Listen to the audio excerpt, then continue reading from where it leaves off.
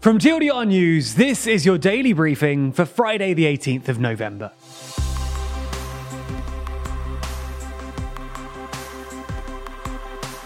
Good afternoon. Today we're going to be talking about the latest wild 24 hours at Twitter, and also the potential collapse of the platform. But we'll also be discussing 3 other important news stories from around the world and analysing world leaders' reactions to the Qatar 2022 World Cup. But first, what mess has Elon got himself into now?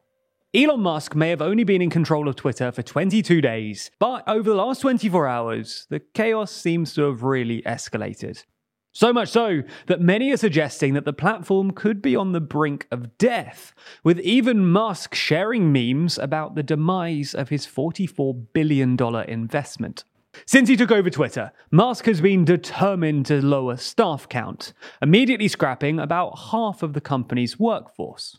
Now, that's clearly a big move, but as we discuss in our recent video over on the TLDR Business channel, it's maybe a justified decision due to the excess bloat that existed within the company.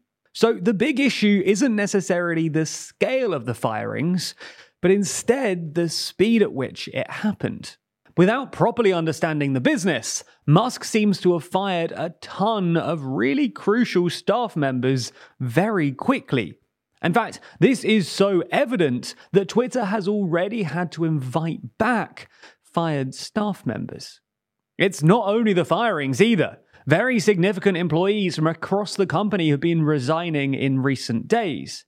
It's often said that when you announce you're cutting staff members by X%, the people you actually want to keep, the ones with the true skills, very quickly look for the exit and easily find new jobs, leaving you with a weakened staff pool overall. Add to that, earlier this week, Musk upped the stakes yet again, emailing staff members to inform them that Twitter 2.0 would require long hours and high-intensity work from all employees, noting that anyone still at the company would need to be extremely hardcore. He then offered an ultimatum to staff. They had a day to decide whether or not they wanted to be part of Twitter 2.0, and if they didn't respond yes to his email, then they'd be fired. It seems this ultimatum didn't go down too well, with fewer people than expected agreeing to the new terms. About 75% said no, according to Bloomberg. As such, Musk was forced to quickly relax his new policies on working hours and remote working. In fact, going hardball went so poorly that Musk had to instigate calls with key figures to convince them to stay. Such was the mood within the company that Twitter announced yesterday that their offices would be locked until next week, apparently out of concern that staff would operate together against the company or even intentionally sabotage the business. So, Twitter has such a frustrated workforce at this point that they've literally had to lock the doors to prevent sabotage. Twitter also has fairly indiscriminately fired staff, leaving them, especially when you add in voluntary exits, with huge gaps in their workforce, leading to some already spotting glitches and engineering errors on the website. And to make things worse, Twitter's heading into a difficult weekend. The World Cup begins on Sunday, which, according to former employees, is often the biggest stress test for the platform, as football fans flood to the site to discuss games. So, if you're keen to discuss the World Cup this weekend, prepare to see even slower load times and even more glitches. Because even if no one's actively sabotaging the platform, it seems like the remaining workforce might struggle to manage the issues as they emerge. Or you might just find a totally broken website. Who knows? By the way, if you want to know more about this whole situation, we have an entire video focusing on the ongoing layoffs within big tech, as well as another video coming out tomorrow on whether Twitter could bankrupt Musk.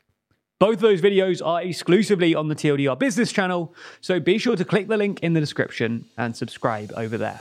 Anyway, that's the biggest story of the day, the potential death of Twitter. But there's a lot more going on around the world. So here's a rundown of 3 other stories.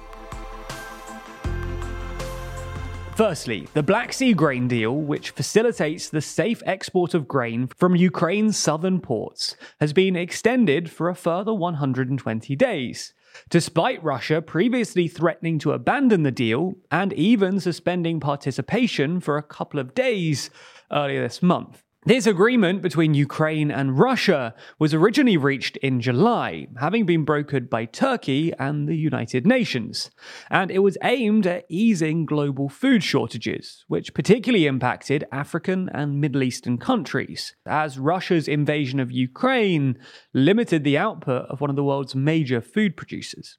Now, this extension to the deal creates a new deadline in March of next year.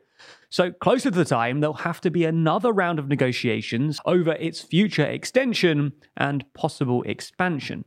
Now, going into negotiations, Ukraine was hoping to get 2 more of its Black Sea ports added to the protected corridor, while Russia sought to reopen exports of Russian ammonia via a pipeline in the Black Sea. But unfortunately for both sides, neither of these demands were actually agreed to in this latest agreement, which is more of an extension than a change to the original. Now, there's more on the way, but be sure to subscribe and ring the bell to make the daily briefing part of your daily routine. Or just search for us in your podcast app of choice to listen along. Next up, a Dutch court has found 3 men guilty of murder of 298 people in the 2014 shooting down of Malaysian Airlines flight MH17 over Ukraine. The men, 2 Russian and 1 Ukrainian, were found guilty in absentia, given life sentences, and ordered to pay more than 17 million euros in compensation to the victims. However, all 3 men remain at large and may never serve their sentences. However, a 4th subject, another Russian, was acquitted during the verdict. Flight MH17 was flying from Amsterdam to Kuala Lumpur on the 17th of July 2014, before it was blown up in the sky above Ukraine, amid a conflict between pro-Russian separatists and Ukrainian forces. All 298 people on board, among them 196 Dutch citizens, were killed.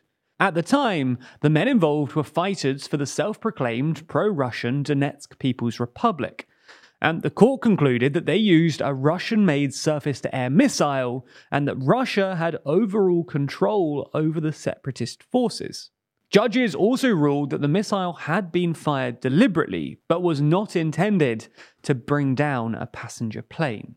Next up, the Biden administration has determined that Saudi Arabia's Crown Prince Mohammed bin Salman has legal immunity in a lawsuit over the 2018 murder of Washington Post journalist Jamal Khashoggi in the Saudi consulate in Istanbul. The State Department said that MBS's position as Saudi Prime Minister, which he was formally appointed to in September, means that he enjoys head of state immunity from the jurisdiction of US courts. And that's important because Khashoggi's former fiancée is suing MBS in US court over the murder, which US intelligence concluded had been approved by MBS himself. Now, it's important to note that the actual decision on granting MBS's immunity in US courts is ultimately down to a judge, and the Biden administration's suggestion is non-binding. The State Department, though, said that this was purely a legal determination, and that it takes no view on the merits of the present suit, and reiterates its unequivocal condemnation of the heinous murder of Khashoggi.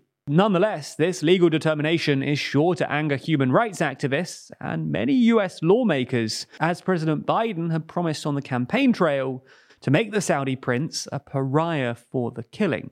In response to the news, Khashoggi's fiancée tweeted, "We thought that maybe there would be a light to justice from the USA, but again, money came first." Finally, in some uplifting news, earlier this week, the Prime Minister of St Kitts and Nevis, Dr. Terence Drew, saved an elderly passenger's life on a flight from Miami to St Kitts. The elderly man in question became unresponsive during the flight, so crew asked if anyone on board had medical training. The Prime Minister, who is also a medical doctor who trained in Cuba and the United States, was fortunately on board and stepped in. Thanks to the PM's actions, the passenger's health was stabilised and taken to hospital on arrival. That's all we have time for on YouTube, but if you want to see our analysis of how world leaders have responded to the Qatar World Cup so far, then you can watch the extended, ad-free version of the Daily Briefing exclusively on Nebula. That's because Nebula subscribers not only get everything you've just watched entirely ad-free, but they also get an extended version of the show every single day, available to watch on Nebula or stream on their podcast app of choice. So if you want to support the channel and get a more extensive briefing every day, then you'll want to sign up. And there's some good news, because our friends at CuriosityStream, the streaming service which offers some of the world's best documentaries, is offering you a deal whereby you can get both platforms, CuriosityStream and Nebula, for less than $15 a year. That's all the documentaries you could want on CuriosityStream, and then more TLDR over on Nebula, including the extended version of the briefing, other fully exclusive TLDR videos, and as always, it's ad-free. You can click the link in the description to get both services for less than $15 a year. And of course, you'll also be supporting the channel.